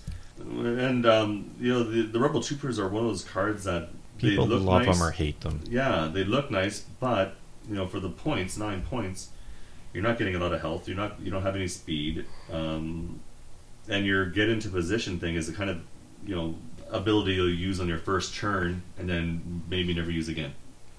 And they are given they're about the same as Stormtroopers. You trade your white die or your black die for a white die for defense. Yeah. But the most important thing is you have a yellow die instead of a green die in your attack. Yeah. And they don't need the extra surges. Their surges are garbage. Yeah, they have like an accuracy surge and a pierce surge, and that's it. Like if they had a damage surge at least, that'd make it worthwhile. Or in Pierce 2, we're going back to if the Empire is bringing in Zelo technique. Yeah, you're mitigating the pierce. So it's only for one attack. It's only for one attack. That's true, and so you get a bunch of pierce out there. You might be able to do well, but it's just not as strong.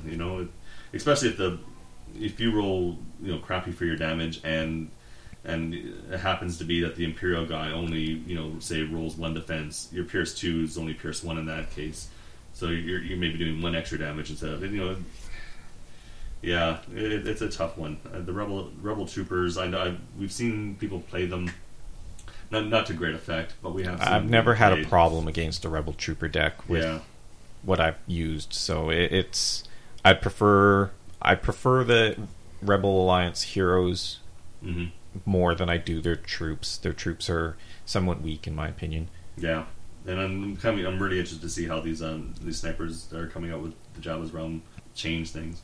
Plus, if you're going to make a Rebel Troopers deck, I'm not sure that Leia is the best hero to include with them. She's... Yeah. Sure, you're giving your one Rebel Trooper gets an extra attack with her battle leadership, but... Yeah, because you don't have someone really strong to punch with. Yeah, with Leia. her ability isn't really going to kill someone off like it would if you were combining it with Luke or even like Fenn or something like that. Yeah. There's definitely people you could use her ability with greater effect. And you haven't really played too Drew. You haven't played too much with Rebels, have you? No, I think that's where I started, and realized that it was, well, at least for me, it was a little bit finicky at the beginning. Yeah. Imperials were a bit easier to put something formidable together and field it. Mm-hmm. Yeah, I think maybe the first couple times I tried playing with Leia and Luke, they were just annihilated almost immediately. Right. So okay, yeah, definitely. So it wasn't a bad article, but it did leave me wanting more. Like it could have been. I think it could have just been a bit better. I'm appreciative that he's doing these articles for Fantasy Flight, because he does give he does give a player's perspective to the different teams. But well, you also can't blame them for there not being anything released for Rebels in this next upcoming expansion. So, I mean, you have the latest thing was Obi-Wan. He added a dynamic. Yeah. But there's nothing overly exciting coming out for the skirmish aspect of the game that the Rebels are going to be using. True. That's true. Yeah. And so, after Jabba's Realm comes out, it'll be interesting to see if things change much for the Rebels. But we know it's going to be geared towards the mercenaries or the scum. So it's the bigger changes are going to be there.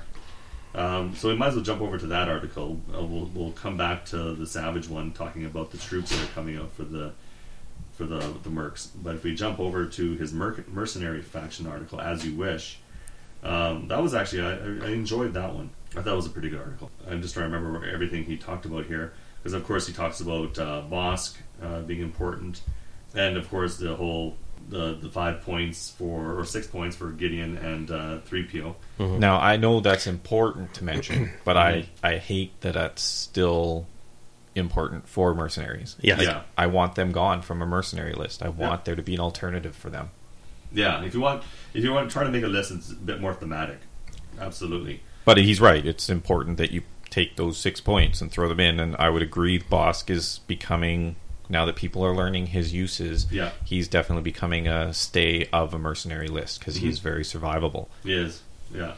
And the different ways you can play with strain with the mercenaries is great, and he talks about that, which is nice, especially using cards like Under Duress. That's ways you can play around with strain. There's also cards, quite a few cards that change strain around, like how you can change effects, like if you weaken somebody and then you gain another weaken effect, you can do things. I can't remember what card that was, but yeah, the way you play around with strain with the mercs is interesting and kind of fun, and still ways to become competitive. But like what does he talk about here? Anyone remember? Well, he's got the list where you've got your 2 Trandoshan hunters with Under Duress, so that you're making the person choose whether or not his command cards or wounds for his troops are more important there. That's right. Yeah, and losing that command deck it can be harsh. That's unique and very harsh. Yeah, absolutely. It can be the difference of losing that deck or losing your activations, and and that's a tough choice sometimes. Additional wounds to people, like making them take additional wounds, is big, because that's the difference between sometimes one attack killing somebody and not, right? Because sometimes you do an attack and they're left with like that one wound, but now you're making them make that choice when you go in there and do some strain to them.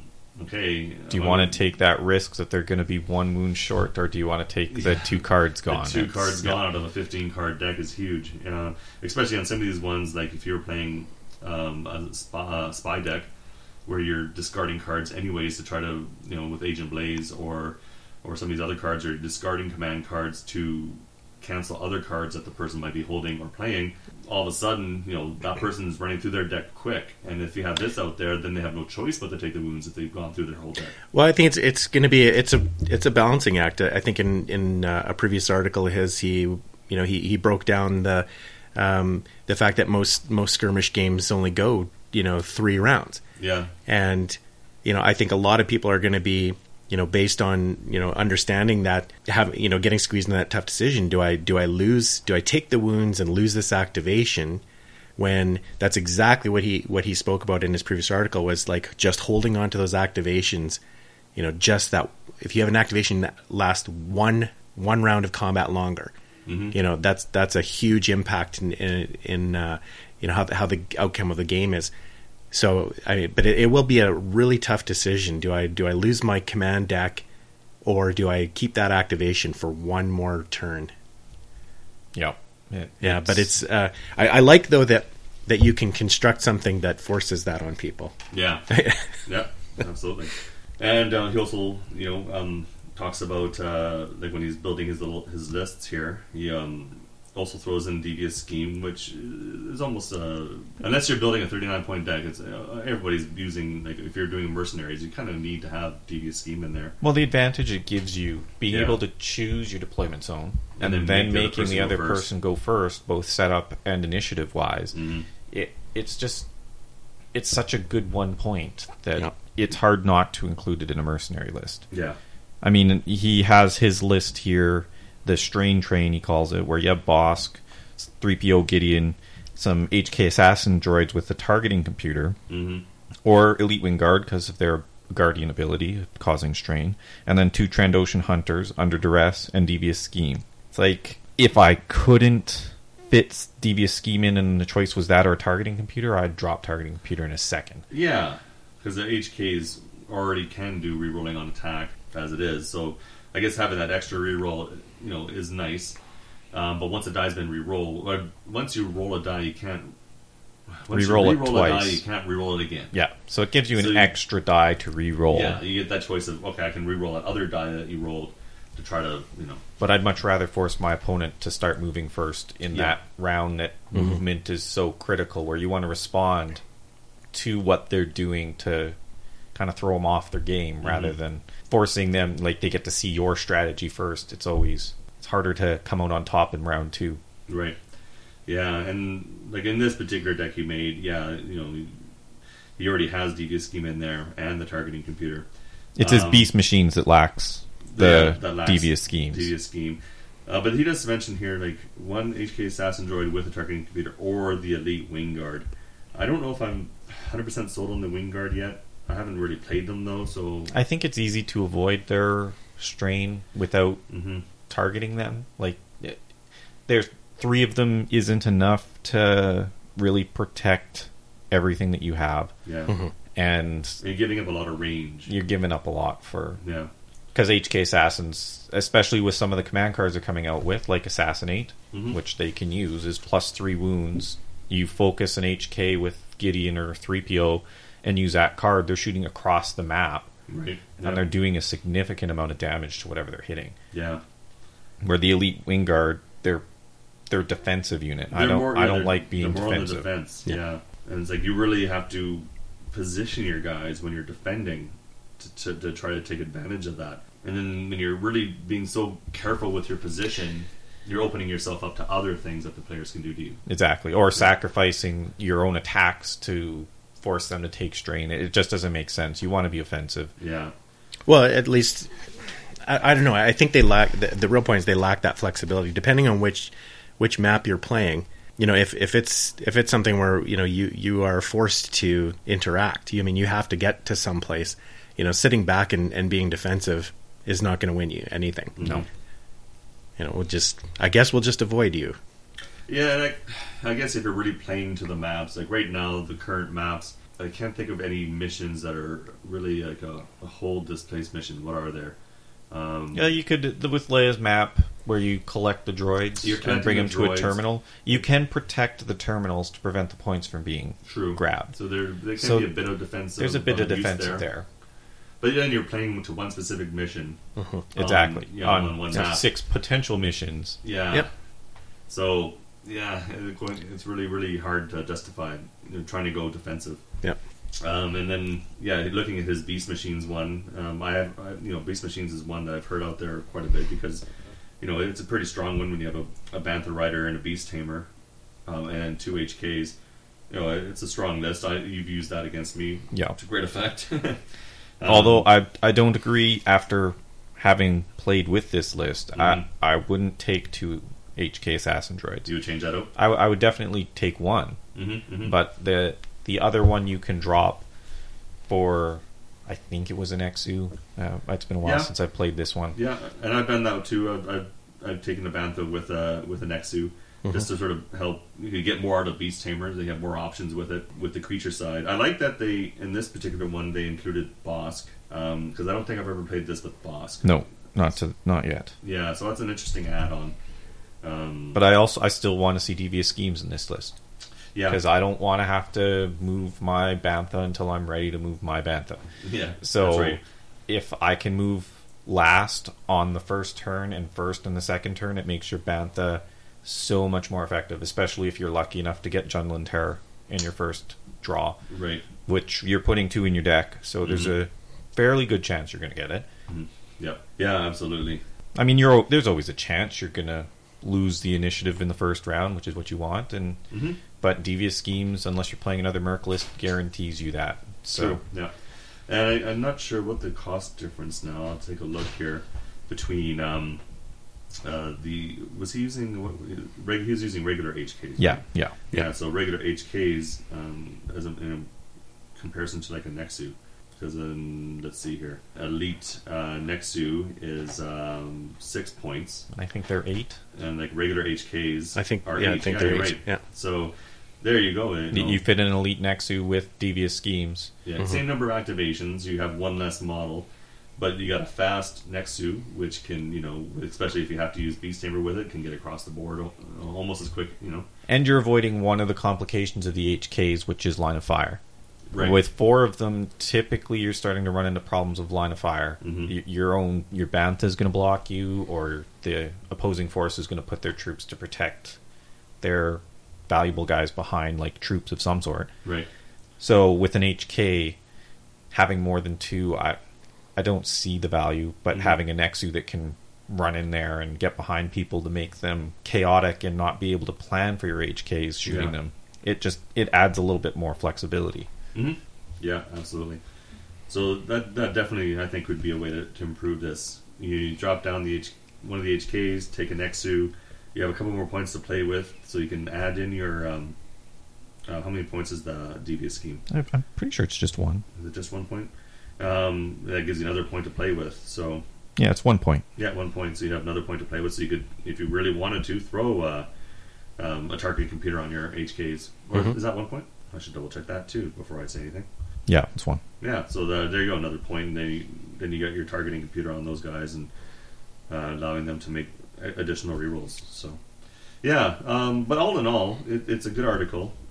Yeah, it's definitely it shows some of the strengths that are starting to be put into play for mercenaries. Yeah, like based on what is currently available. Yeah, he gives you a couple really fairly strong lists that you can play. Or how to look at the mercenaries, so to play around with them, so to start making those combinations, which is what I liked, and that's why I thought was a bit stronger. It was a stronger article than the Rebel one, definitely, in my opinion. Yeah, and then the next news that came out, or in between that, was the Savage preview. So it was talking about the new. Troopers, I say troopers, but what I mean is like Weequay Pirates. Yeah, you get the Weequay Pirates, Gamorreans, the Gamorrean Guards, frontline kind of fighters for the mercenaries, and giving you quite a bit more options, which is kind of nice. And again, it's just showing that they're really trying to flesh out the scum, because now with the Weequay Pirates, they have the reroll. They have the Raider ability, which lets you choose one die, and you get to reroll that die. And you or the opponent. Yeah, and it doesn't specify. Like with the HKs, it was saying like choose an opponent, have them reroll their defense, and you get to you can reroll one of your attack. This is a bit more generic, whereas you can choose one die, and that player must reroll that die. No, it's a lesser ability than the HKs because it's only one die, but you're paying a lot less for them. Like their elite version is a point less than the standard HK. Standard HKs. Now, granted, their accuracy they do start with +2 accuracy, and they can surge for +2 accuracy, so that's pretty good. But they're 2 green dice. They're 2 green, so yeah, their minimum on the green is 1, so you're starting with a minimum accuracy of 4, which is not bad. And then you can surge to 6, and then you can, depending what you roll on the greens, you get a bit more out of there. Well, and they can pretty much guarantee themselves a surge with the prowl ability on the elites. Yep. They just spend an action to become hidden. So before your attack, you can become hidden, or after your attack, if you want to play it defensively, to take the accuracy penalties for the shots against you. Yeah. So I can definitely see these Weequay Pirates getting used. Yeah, I like how they look. They have some decent surges, plus... I'm looking at mainly the elites, and you get the +2 wounds. Pierce 1, not great, but it's not bad. +2 accuracy. Yeah, I don't think you'd see much of the non-elite version. Yeah, because you look at the main guys, +1 wound and +1 accuracy. That's the only surges. So it's not huge there. It's like a point more per model. You're getting 2 more health per model. Yeah. You're getting the ability to hide. You're getting more wounds potential and pierce and better accuracy. It's such a good use of 2 points over the 5 for the non-elites. It's a big upgrade. Yeah, absolutely. And then the other ones they talk about for the scum are the Gamorrean guards. Those guys look very formidable. Yeah, they do. I like them. The 2 red dice and the cleave. I think possibly the only thing I thought was maybe a little bit imbalanced was their speed, but I don't know.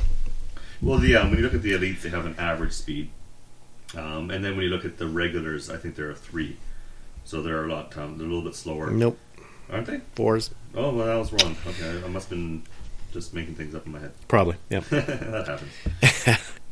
Yeah, you're right. It's a 4. So all they really lose is they're guaranteed to do 1 less damage. They have to do 1 less damage, and a little bit less on the cleave. Well, you're rolling red dice though, so the amount of times you're going to get cleave off for them, unless you find a way to focus them or something, is going to be low. It's not a surge centric guy, so it almost doesn't matter what you have for surges with these guys. And then, like, the regular guys have the ability to take a strain to do a reroll, which useful with their health. Useful. Yeah. And whereas the elites, they just have the ability to do a reroll. So, like, what's the cost difference? Like, the regulars are 8, and the the regulars are 6. Yeah. Regulars are 6, and the elites are 8. Yeah, there's a 3-point difference in their health. Yeah, there's actually quite a bit for those 2 points. Again, I don't think you'll see the regulars too often, because I think you're absolutely right. Again, 2 points difference for a lot of health, and that -1 damage goes away on every attack. Yeah. And instead of re-rolling your defense die, their Gamorrean Gamorrean Honor allows you to +1 defense. Yeah. Instead of re-rolling your defense die. So like a ranged attack. Yeah, and their ability to get the surges, if you can roll them on the red die, would be pretty good because they have reach. So cleave 2 and immediately attack with reach is a decent ability if you can get those surges. Yeah. Absolutely, and if you have a way of focusing them, then you have a better chance of getting that surge. But I think they're going to make a really good combination with that new hero for them. I forgot her name. Yeah, what is the one with the whip? Mandalorian? Yeah, with the whip. With the whip. Because you get her up there with them, and then have her whip somebody into them. Yeah, that guy's dead. They'll just activate and rip them apart. But I guess it all depends on. You really want to do it on somebody who's already activated. You don't want to whip somebody into them and then somebody who hasn't gone yet. Well, it depends. I mean, if someone hasn't activated someone and you want to force the issue, true, you whip them into the Gamorreans, and if they don't move it, you got your kill next activation. Or if they try to do it, you're throwing them off their plan. So yeah, absolutely. So I think I could see some fun combinations there. Absolutely. And then they also show you the jet troopers. Yeah, this should be interesting. I don't know exactly how this one would play out. Seeing a small unit considered a vehicle. Yeah. I haven't looked at the cards exactly to see what you could possibly do with that. The regular jet troopers are pretty frail. Very frail. They're very delicate. So I don't know. I don't know exactly how these are going to play out, but they're interesting. Like the flyby ability or the jet's ability, where you gain movement points after if your target was within a certain amount of space, and then you gain movement points afterwards. That's kind of nice. You get in there and get right out, kind of thing. And see, these ones, it'll be a tough choice for. Well, maybe it isn't. 3 points to go to the elite from the basic, but their flyby ability gets them an extra die if they're within 2 spaces, and the difference of 4 health. Yeah, that's huge. Huge. And then your accuracy goes up with the surges. Your damage with the surges goes up. It again, they've been making these elites just that much better that it makes it hard to take the regulars, because last time with the HKs, the elites were okay, but they weren't worth the extra points. Whereas you take the regular HKs and the ability boost for the HKs from the elite wasn't worth the point cost, is what it came down to. Yeah. So it almost seems that we're really making our elites a bit more attractive I'm not sure if that was a conscious decision or not, but it's definitely something to come out there. And now that they're vehicles, that'd be so much synergy with some command cards and stuff. Well, that even you with can do. like Soren, yeah, you know, you his throw abilities work with. Yeah, you throw Soren in there with especially that one that so he doesn't have to be adjacent. He has to be within 3 spaces instead. The advanced comms. Yep. And then all of a sudden, you know, you got jet troopers. You could have an ATST, have Soren or whatever, and then you know he's commanding things all over the place. Yep. So that could be interesting. I don't know. I kind of like Soren, so that's why I'd always see any opportunities I can to use him. They do talk about the Rancor, and he looks really interesting. They show both the campaign and the skirmish version of him, and he's a beast, and he's going to be really interesting to play with, because right away, like if you look at the skirmish version of him, he has brutality. So if you're in close, you get 2 attacks with him right away. But if you have to move, then you take away his brutality to gain as brutality, and his non-sentient to gain an extra defense die. So you get 2 black defense. So that's a really interesting take. That's something that they've added into that. He also brutality with reach. That's yeah. I mean, Vader is one of the other people with brutality, and you have to get him in the mix of things. It's sometimes going to be hard against a good opponent to get brutality off, because they try not to keep 2 people beside each other. With reach, you don't have that issue. Yeah. Yeah, absolutely. And I think he's almost always going to get his surges off with the red and 2 green die as an attack profile. He's going to be fairly effective, unless he's attacking someone like Leia with an 8 surge defenses. Yeah. But they're also decent surges with +2 wounds and cleave 2. He's going to be interesting to see incorporated, especially in stuff like if you put him with a Bantha or something. So you have synergy with creatures. Yeah, synergy with creatures, and you know, using the Beast Tamer. There might be too many points in the 2 of them, but true. But at least he has defense, as opposed to the Bantha that doesn't. It's just 24 points of health and no defense. Could be a lot of defense. With 2 blacks. Yeah, you know, you're giving up that 9 health to potentially have 2 black defense, 2 black dice. Yeah. He looks really, really cool. I like the Rancor, and I can't wait to see. They show you sort of a rendering of his model. I can't wait to see the model up close. Yeah, agreed. Yeah, and well, he's coming in the box set, so I don't know. He's going to be one of those ones that's going to be hard to get additional ones of, because you have to have multiple box sets, or you have to borrow them if you want to, for some reason, try to use 2. Oh, but he's a unique, isn't he? I'm not sure now. I don't think he's unique. Don't think so. I think you can have 2 of them. You can have 2 of them? Yep. So there you go. Unless the skirmish version has it. I know the campaign doesn't. Nope. Okay, so you could potentially take 2 of those guys. That's a lot of points. That's a lot of points, yeah. It is a lot of points, but well, I've done Imperial ones where I've taken an ATST and General Vice.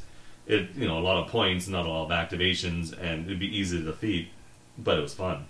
So, well, I didn't defeat it last time I met that. Yeah, but 2 Rancors on the field, you could still add a bunch of stuff to it, for the other 20 points. It would be intimidating. It'd be intimidating. Yeah. It'd be like a one of, like, oh my god, how do I counter that? But then you counter it. But yeah, it looks. He's gonna be a fun model to play with. I can't wait to try him out. And from the looks of things, I think he'll be competitive too, not just fun, but Oh no, absolutely. I'm actually surprised. That's not a huge point cost. No. Like 10 points for 15 health. Yeah, elite HKs are 11. Yeah, absolutely, and not near as much health. And well, compare him to the new Luke. What would you prefer? Oh, well, the new Luke is 12 points for the same amount of health, if I remember correctly. Yeah, maybe it was 16. And I don't remember. Yeah. I mean, for 10 points, I'd much rather have the Rancor. Mm-hmm. He's a good shield for people behind him. Yep. With Beast Tamer, he's get a lot of movement. Plus, you can say, "Hey, check out my Rancor." Yeah, exactly. That's right. That warmness going down the inside of your leg—that's my Rancor. Yeah. Yeah. No. He. Interesting things coming. Yeah, indeed. And I don't think they talk about too much more in this little preview in here. They talk about the different troopers. They show you the Rancor. They do show you the campaign version of the Rancor. It's a little bit different. Which if you're really into the campaign, he does his surges are for more damage. He's doing what else is he doing? Well, he gets that reach +1 defense. That's right. You have +1 defense automatically with his reach. I think that's the trade-off. Taking throw. his sentient stuff. Yeah.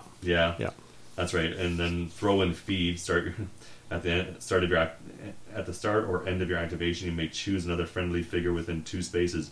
Recover wounds equal to its health minus the wound it has suffered. So he's like eating his own dudes. You eat your own. Yep, that figure is defeated. Yeah. That's it's an interesting way to heal them up in the campaign. So it's going to be interesting. I don't know how they're going to do. Well, I guess it's just like anything with the current campaigns. Scum just come in on the Imperial side, so just more for the Imperial player to mess you around with. Oh yeah, well, and I can absolutely see the person running our current campaign just bringing in some troopers just to feed to his Rancor. Yeah, absolutely. Oh, we're going to deploy those. Oh, right within reach. Yeah, keep that Rancor around. So no, he's a good model. But yeah, and then since then, the only other article that's come out is the developer diary, where they talk a bit more about what they were doing when they were designing Jabba's Realm. So there wasn't really much in there for additional news. It's just some of their thoughts behind it. But it was a good read though. I have not read that yet. You haven't read that one yet? Nope. Did you, Jeff? I don't recall. What was that called? It was called Inside the Palace. Oh yeah, I'd read that one. Yeah, because it was just more of a this is what we were doing. Yeah, it dealt more with the campaign play, which I don't do the single player campain much. Right, or the multiplayer campaign. Oh yeah, sorry, multiplayer. Campaign. Single player. You could do it single player, I guess. Wouldn't be very fun. No, not as fun. But yeah, there was some good news that came out, or some good articles that have come out recently for Imperial Assault. So it's keeping it fresh, and it's keeping me excited for it. I'm looking forward to the new stuff that's coming. That's for sure. Well, I did read this. Oh, yeah, go good. Yeah, this is the article with Shia LaVard. Yes. It's whether this stuff will shift the meta away from your same 3 forces for each side kind of thing. Once it hits the table, we'll see how things turn out in the skirmish aspect, because it needs a little bit of blood injected into this thing to revive it a little. I think that it's become a little stale competitively. Right. So, and I think tournament participation is a good sign that the game isn't quite variety enough to it in the forces to make people interested. Yeah, because we have our like a weekly sort of meetup, and before the summer we were getting 6 to even up to 8 people sometimes out for these weekly meetups. But now it's really come down to, we'll be lucky if we get 4 people. Yeah. You know what? We still have some kits that we have to have little tournaments for, which hopefully we'll get some more people out. But hopefully something like this, when this set comes out, I'm really hoping that it'll, spark some more interest back into it. They're good at that. They are good at, having a fairly decent regular release schedule. So that, again, though, it just, as usual, it just keeps the buy-in. Yeah, it makes it harder for people to buy in. They get interested and they see that it's going to cost them $400 to participate with everybody else, and it's kind of I'll walk away from that. Yeah. But we've talked about that in the past, so I guess we don't have to keep beating that horse. But yeah, so yeah. Anyways, I think that's a good place for us to stop. Thanks for listening again. Again, you can find us on iTunes or Google Play. We have a website, board, BOARD, nowgaming.com. We are on Facebook under Board Now Gaming. You can find the Board Game Battles podcast on Board Game Geek. We're listed on there as well. We're now showing up on their podcast page. We also have a guild on Board Game Geek where we post show notes for the episodes. And you can also, if you decide you want to ask us any questions, throw comments up on there and we'll do our best to answer them. We also have links to our email on the website, so we look forward to hearing from you. But otherwise, thanks for listening and keep on gaming.